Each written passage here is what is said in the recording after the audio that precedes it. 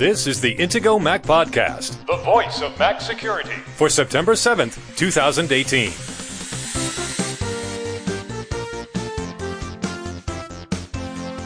In this week's episode, Apple is expected to announce product and software updates at their September 12th event. We'll have a look at what may be coming. Plus, Twitter has new features in development that show your online presence. Will it be opt-in or opt-out? Apple's new App Store privacy policy, and iPhone 8 logic board troubles have finally been addressed with a free repair program. The Intego Mac Podcast is presented by Intego, makers of security and utility software exclusively for Apple products since 1997. Now, here are the hosts of the Intego Mac Podcast, Kirk McElhearn and Josh Long. Josh, I know you use Twitter. In fact, the other day I saw that you were interacting with some Twitter project managers or something.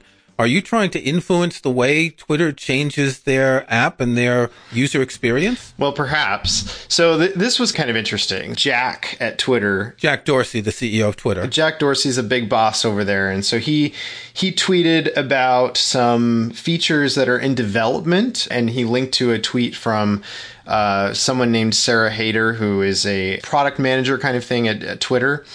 And she said in her tweet, "Hey, Twitter, we've been playing with some rough features to make it feel more conversational here. Presence and reply threading." And she said it's still early, we're kind of still in the development, and she gave a couple screenshots.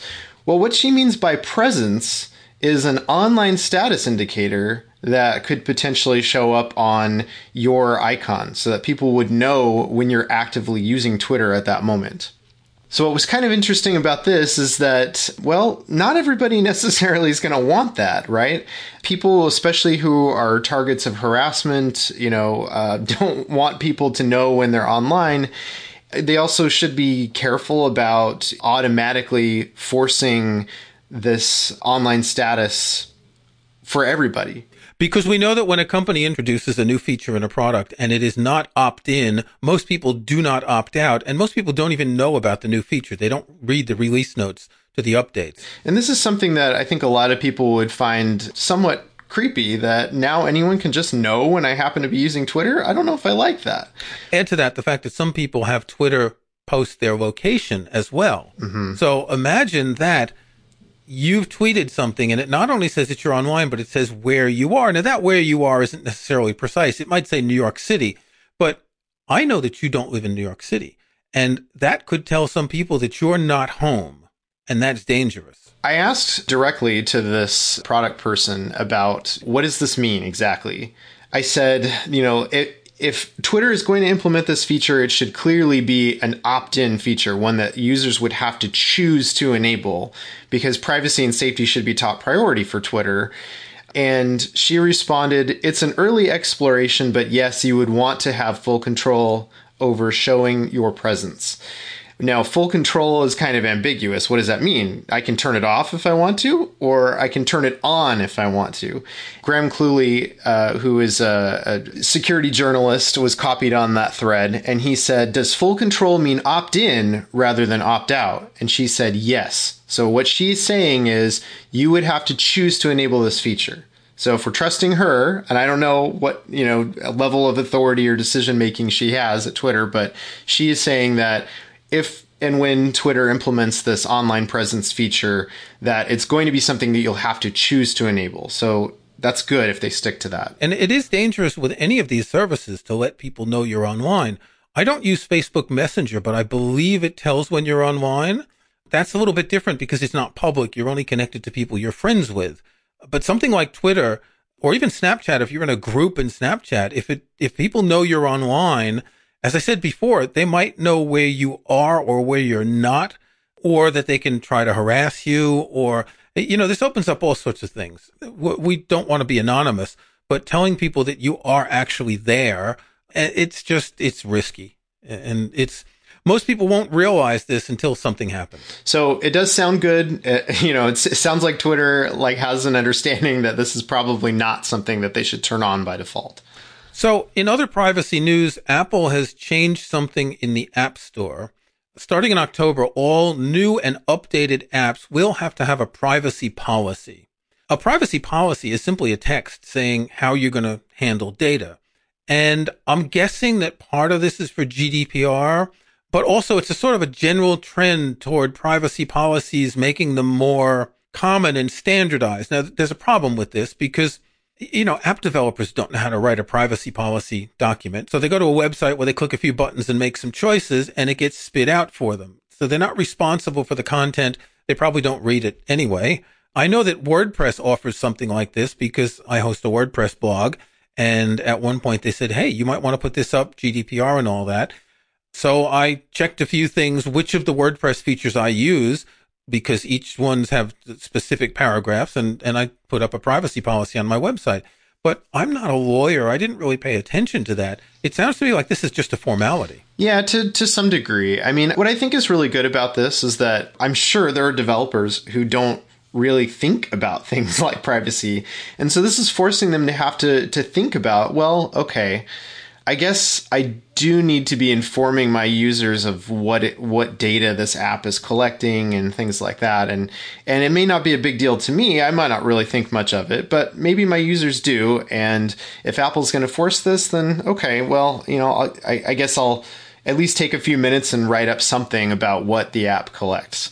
I think this is actually really a good thing. And I know, some people get annoyed. Developers sometimes get annoyed about having to talk about privacy features when they don't really feel like they're violating anybody's privacy. But it's good. I think this is really good. Now, it gives a little more transparency for consumers and for end users who are deciding whether or not to download this app. Now they have a way that they can see what exactly this app is collecting about them. As long as the developer is honest, and telling the truth about what it's collecting and when, then it gives you some good insight into what's going on with this app. If people read it. If people read it. That is very true. Which in most cases they don't. Josh, do you have an iPhone 8? I do. I have an iPhone 8. Apple announced that there is a problem with a very small percentage of iPhone 8s with their logic board. And they've launched a repair program, and your iPhone will be eligible for a free repair. Now, it's worth noting that the iPhone 8's been out less than a year, so every country has a minimum of a 1-year warranty on the iPhone, so you should be eligible anyway. But what's important to know is to find if your iPhone is one of those affected so you can get it fixed before you have a problem. We'll have a link in the show notes to the website that Apple set up where you can enter the serial number of your iPhone and see if it's affected. Did you do this with your iPhone yet? No, I haven't yet, so I'm going to have to do that after the show. So here's a tip that you might not know. If you want to find your iPhone serial number, there's a couple ways to do it. One is you could do it in iTunes if it's connected to your Mac, but the other way is to go into the System Preferences About. And when you find the serial number, tap and hold for about 1 second, and it'll copy, and you'll get a little pop-up that says copied. And then you can go to the website on your iPhone and just paste in the serial number rather than have to remember it or write it down or whatever. That's a great tip. I know it is. This is something that you can't find, unfortunately, on the outside of your iPhone 8.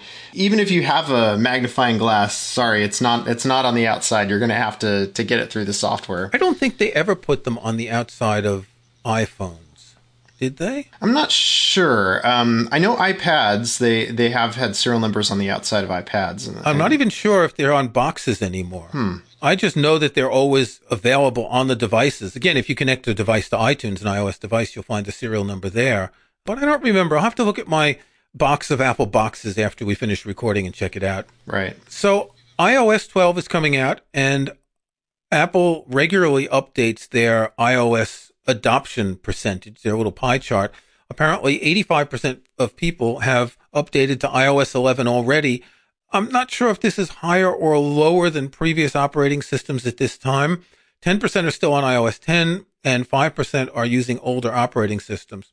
This isn't really news, but it's just a reminder that Apple does constantly offer updates that are free and that you get as soon as they're available, unlike Android. One thing that's important to note here is that you cannot necessarily upgrade to the latest version of iOS if you have an older device. So I think probably the majority of the people who are on iOS 10 or earlier are still using some really old iOS device. They're using a really old iPhone that can't upgrade to iOS 11, or maybe they're using an iPad. For example, I have an old iPad that we really only use to watch TV, basically. We watch Netflix or some other things like that.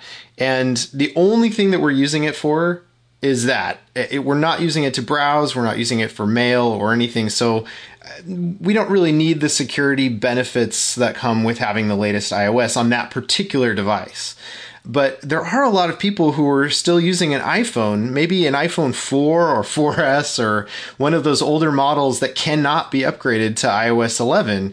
That's kind of a concern, really, that 15% of the iOS user base is using an ancient version of iOS. I don't think ancient's a fair word, because iOS 10 was only released 2 years ago. iOS 11's less than a year old. Well, okay. But here's why I'm calling it ancient, because thinking about security vulnerabilities, there have been a ton that have been patched just since iOS 11 came out. Remember, we talked last year about the crack vulnerabilities. This was a series of Wi-Fi vulnerabilities that we talked about on the show. And those were patched in iOS 11.1. It wasn't even the first release of iOS 11. And there have been just tons of others that don't have quite the amount of publicity that some of these named vulnerabilities have gotten. But if you think about it that way, then if you're still running iOS 10, that is kind of ancient from a perspective of keeping your device secure. If you've got, all your email, you do all your browsing on it, you really need to be using the latest version of iOS. Well, not everyone can afford to update to a new phone. I know we're talking about the 4S several years ago, but not everyone can afford it. Not everyone wants to spend the money. I'm going to tell you a secret. My son, who is like the ultimate Apple fanboy, he was using an iPhone 4S until a few months ago, and it died. Someone he knows gave him, I think, an iPhone 5 or 5S, so he is up to date now. But he couldn't update at all. He just didn't want to spend the money on a new iPhone. Well, I'm cheap, but I'm not that cheap. Okay, we're going to take a break, and when we come back, we're going to talk about the new iPhone and all the other new Apple products that are going to be announced in just a few days.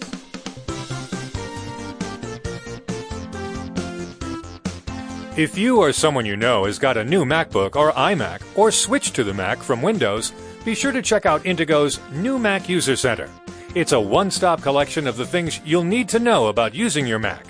Intigo's New Mac User Center covers plenty of the basics to get you running smoothly and smartly in no time. Of course, one of the first steps you'll want to take is to install Mac security software from Intigo to keep yourself protected. And right now, Intigo Mac Podcast listeners can get 50% savings on Intigo software, including Mac Premium Bundle X9. Mac Premium Bundle X9 is a suite of terrific Intigo software that includes the antivirus, anti-phishing, and anti-spyware protection of Intigo Virus Barrier, home and hotspot firewall security from Intigo Net Barrier, parental controls for peace of mind from Intigo Content Barrier, and much more to help protect, secure, and organize your Mac. Download the free trial of Mac Premium Bundle X9 from Intigo.com today, and then use the promo code Intigo Podcast at checkout to save 50%. That's Intigo Podcast to save 50% on complete Mac protection and security with Intigo's Mac Premium Bundle X9. Intigo, devoted to protecting Apple products since 1997. Visit Intigo.com today. So it's that time of year again. On Wednesday, Apple is going to do their big stage show. It's kind of like a Las Vegas thing here without the song and dance and all that. They used to have songs, though, if you remember that back in the day. And it's become a sort of a ritual now that, every year it's about a 2-hour thing, and it's the new iPhone and it's the new Apple Watch because it's that time of year too. And it's the new operating systems. It's Mojave and it's iOS 12. And there may be other new products as well. What are you excited about, Josh? You said before the break that you may be cheap. Are you interested in buying a new iPhone this year? Yeah, I actually am. I'm thinking that it would be nice to have some fancy new iPhone with, Face ID and all that. I've gotten to the point where I'm like, I guess I'd be okay with Face ID. Well, I'm not too concerned about Face ID, but let's face it. In our position as people writing about studying security and all that, it is useful to have the latest product. Right. I'm just not sure that I really need a new iPhone, though. I've got the iPhone 8 Plus, and I moved up from the iPhone SE. I was very recalcitrant about moving up from the small form factor, but I really appreciate the larger screen in the 8 Plus. And as I don't know if I've said on this show, but as I've said many times, if I didn't work at home, I wouldn't want a phone this big. But the fact that I do work at home means the phone is more often on my desk than in my pocket. So the size, if anything, makes it easier for me to deal with than having to carry it around and worry about dropping a heavy phone.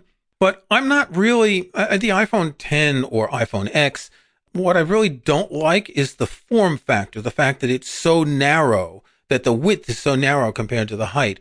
Now, the rumors and the leaks suggest that we're going to see 3 different sizes.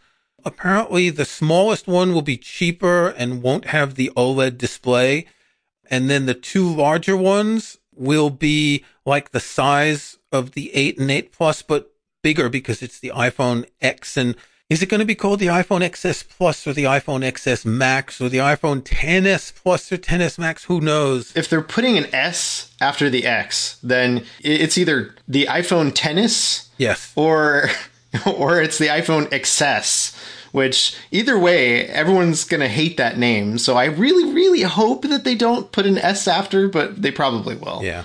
So you would buy an iPhone 10? Would you buy the huge model, the clown shoe size version? So I've never been a fan of the big phones that a lot of people like. It's not for me. I prefer a phone that I can easily fit in any pocket and is not just some enormous thing that's the size of my hand. I'm not really into that. But remember that the iPhone 10 has smaller bezels, and it's about the same width as your normal iPhone 8. And so the larger iPhone 10X, whatever, will be about the same size as my iPhone 8 Plus. So they won't really, you're getting a bigger screen with smaller bezels. So, you know, it's a tough balance, I think. Again, for me, it's that the screen is too tall for the width. Yeah, maybe what I'll have to do is find somebody who gets the new one and kind of try it out, or I guess I could go to an Apple store even and play around with them and see. If you want to fight the crowd, sure. and see if I'm sure it's going to be quite popular. Yeah, and see if it, if it fits. I'm just not convinced I want to go with the larger size, but maybe I'll change my mind this time. So the other update that we know about is the Apple Watch, and there have been leaks, and particularly in watchOS, showing that the resolution is going to be much larger. So the current resolution in pixels of the 42 millimeter, the larger Apple Watch, is 312 by 390, and the new one is going to be 384 by 480. That's a huge difference. We'll link to an article on Mac Rumors showing screenshots about how much bigger it is. But apparently the watch itself won't be bigger. This is because the bezels will be a lot smaller, and I'm guessing the pixels are going to be a little bit closer together as well, because I've got my watch on here, and I'm looking at these screenshots and thinking how much bigger this other one is. It would be like massive. So I don't think it's going to be that much bigger, but the pixels per inch will be better, which will make the display crisper. Now, the screenshots that we're talking about are just kind of mock-ups of what it might look like based on the leaked, the supposed resolution that the next Apple Watch is going to have. It's kind of cool. I mean, I think one of the supposedly leaked marketing materials that came out of Apple was showing how you can add all kinds more complications. Like now there's new ways to show a slider for the minimum and maximum temperature outside for the day, and some interesting things like that. So you can, at a glance, tell a lot more information than you could at a glance before. Yeah, we'll link to that. Website 9to5Mac somehow found some images of the Apple Watch and the forthcoming iPhone 10. What I find really interesting, you don't have an Apple Watch yet, do you? I do. I have a Series 1. That's old. You definitely need a new one. I don't know about that. I mean, I'm okay with it. It does what I need it to do. It shows me the time. But that's old. I can press the button and do the Siri thing, and it's good enough for me. You don't sound too impressed by the Apple Watch. I mean, it was always kind of something that was like, to me, it was a nice to have, but not necessarily a necessity, which is why I only got this Series 1 and not a fancier, newer, more expensive model. Yeah, I have a fancy, expensive one with the little red dot on the thing there. Mine's cellular. Ooh, you've got a red dot. I've got a red dot. Did you know you can actually buy a sticker to put on your Apple Watch so that you the can... stickers, I've seen that, yeah. Yeah. For people who want to make theirs look like they're cellular, yeah. So I've had the Apple Watch since the very first model, and I've gone back and forth on it, and it was finally last year that convinced me that this is something that I need to use all the time. On the one hand, the cellular contract here is cheap. It's £5 a month. It's added to my phone contract.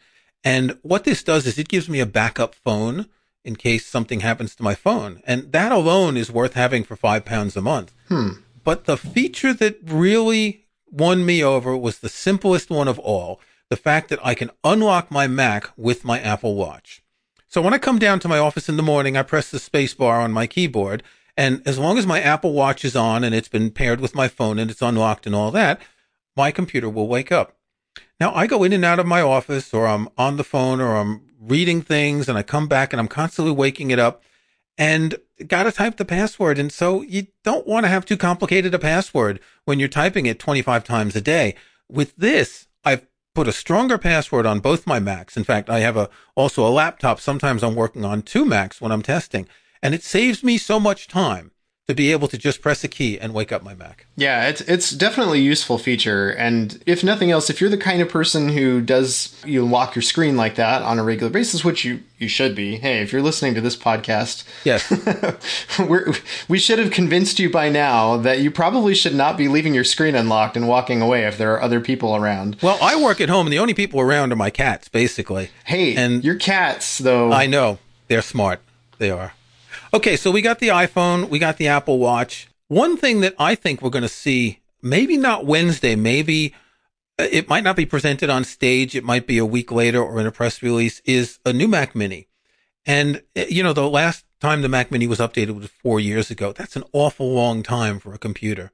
It's not the computer that a lot of people use, though. For a couple of years, I used the Mac Mini as my main computer, as my desktop computer. It's often used it's used in data centers. There are companies that rent Macs like that. You can rent your own Mac Mini server that you can control remotely, but it's mostly used by people putting media collections on their Mac Mini, movies, music. A website that I go to regularly, Computer Audiophile, pretty much everyone there has a Mac Mini to hold their files, and they connect it to their stereo either directly or via Wi-Fi or whatever. So it's a hobby computer, but there are some really useful features in the Mac Mini for a small business, for a home with a lot of media. And I think what Apple might be doing is there's going to be a new version of macOS Server. And we talked about this a few months ago, that they had removed a lot of the more powerful services from macOS Server. And then Apple said that the new version of macOS Server would be more about managing devices and storage. And I kind of have a feeling that when the macOS Mojave server comes out, there's going to be something in the Mac Mini that's going to leverage all of this. I think we've talked in the past about the fact that, you know, you've got kids and you've got lots of Apple devices and you need to back them up and you need to download updates. And it could be a way for Apple to create some sort of user-friendly home Apple hub that works together to manage all those devices more efficiently. What do you think about that? That could make sense. I mean, I'm kind of, in some ways, using my old, in desperate need of replacement iMac for some of those things. I turned on the Apple caching service, you know, which actually you don't even need the server app to do anymore. Having the server app, I think, gives you a little bit more control over the caching, but it is something that at least you can check a box now without even having the server app.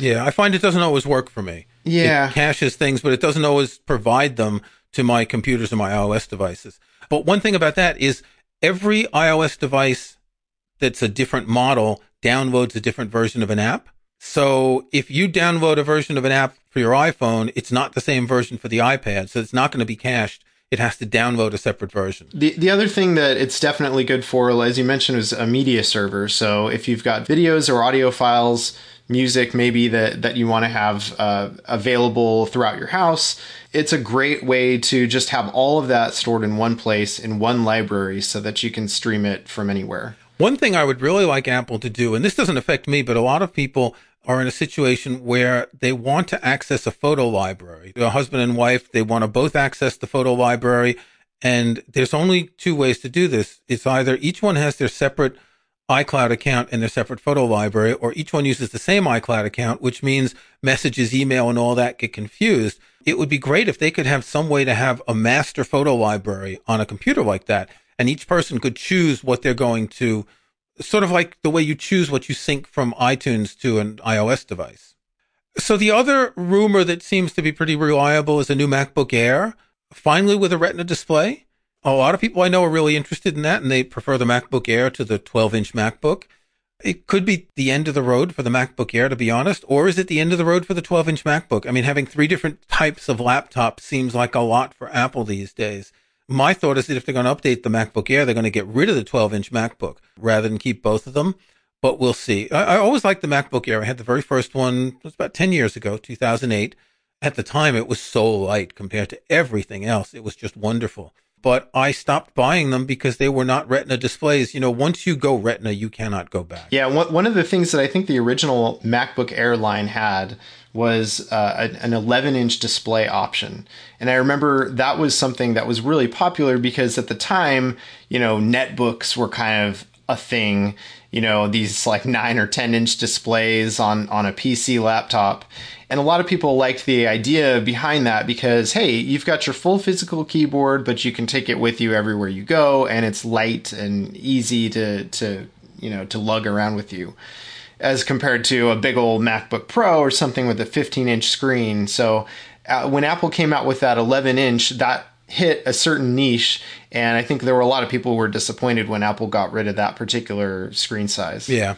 I have a friend who's been waiting to update his 11-inch MacBook Air for many years now. Yeah. He'll be very happy if there's a new one. I can't see Apple coming up with a new 11-inch MacBook Air, however. No. I think they've pretty much abandoned that size. I think You know, so. if they shrink the bezels, it's going to be smaller. It won't be that much bigger than the 11-inch. Yeah, it's a good point. They could easily have a 13-inch that's roughly the same size, and that might, you know, work well for people. Yeah. Well, we'll see next week. I don't know if you're going to be watching it live on Wednesday, but I will, because this is always interesting. You know, the big show, and it's all exciting, and there's these big reveals, and I kind of missed the one more thing bit at the end. You know, that was a Steve Jobs. They still sometimes throw that in. They haven't done that in years. I think Tim Cook did it once or twice. It's not the same as when Steve did it, but yeah. It's not. I mean, Steve Jobs was, you know, he's the master showman, and he could always pull that off really well. So, well, in any case, we'll talk about some of the new Apple stuff next week. One more little thing most of the podcast listeners don't know, but our executive producer, Derek Irwin, is leaving Intego, and this is his last podcast. We see Derek every time we record because we're all sitting here on Skype with video. So, Derek, it's been great working with you, and happy trails. Thanks, Derek. Good luck. So until next week, Josh, stay secure. Stay secure. Thanks for listening to the Intego Mac Podcast, the voice of Mac security, with your hosts, Kirk McElhearn and Josh Long. To get every weekly episode, be sure to subscribe at Apple Podcasts or in your favorite podcast app. And if you can, leave a rating, a like, or a review. Links to topics and information mentioned in the podcast can be found in the online show notes for the episode at podcast.intego.com. The Intego website is also where to find details on the full line of Intego security and utility software. Intego.com.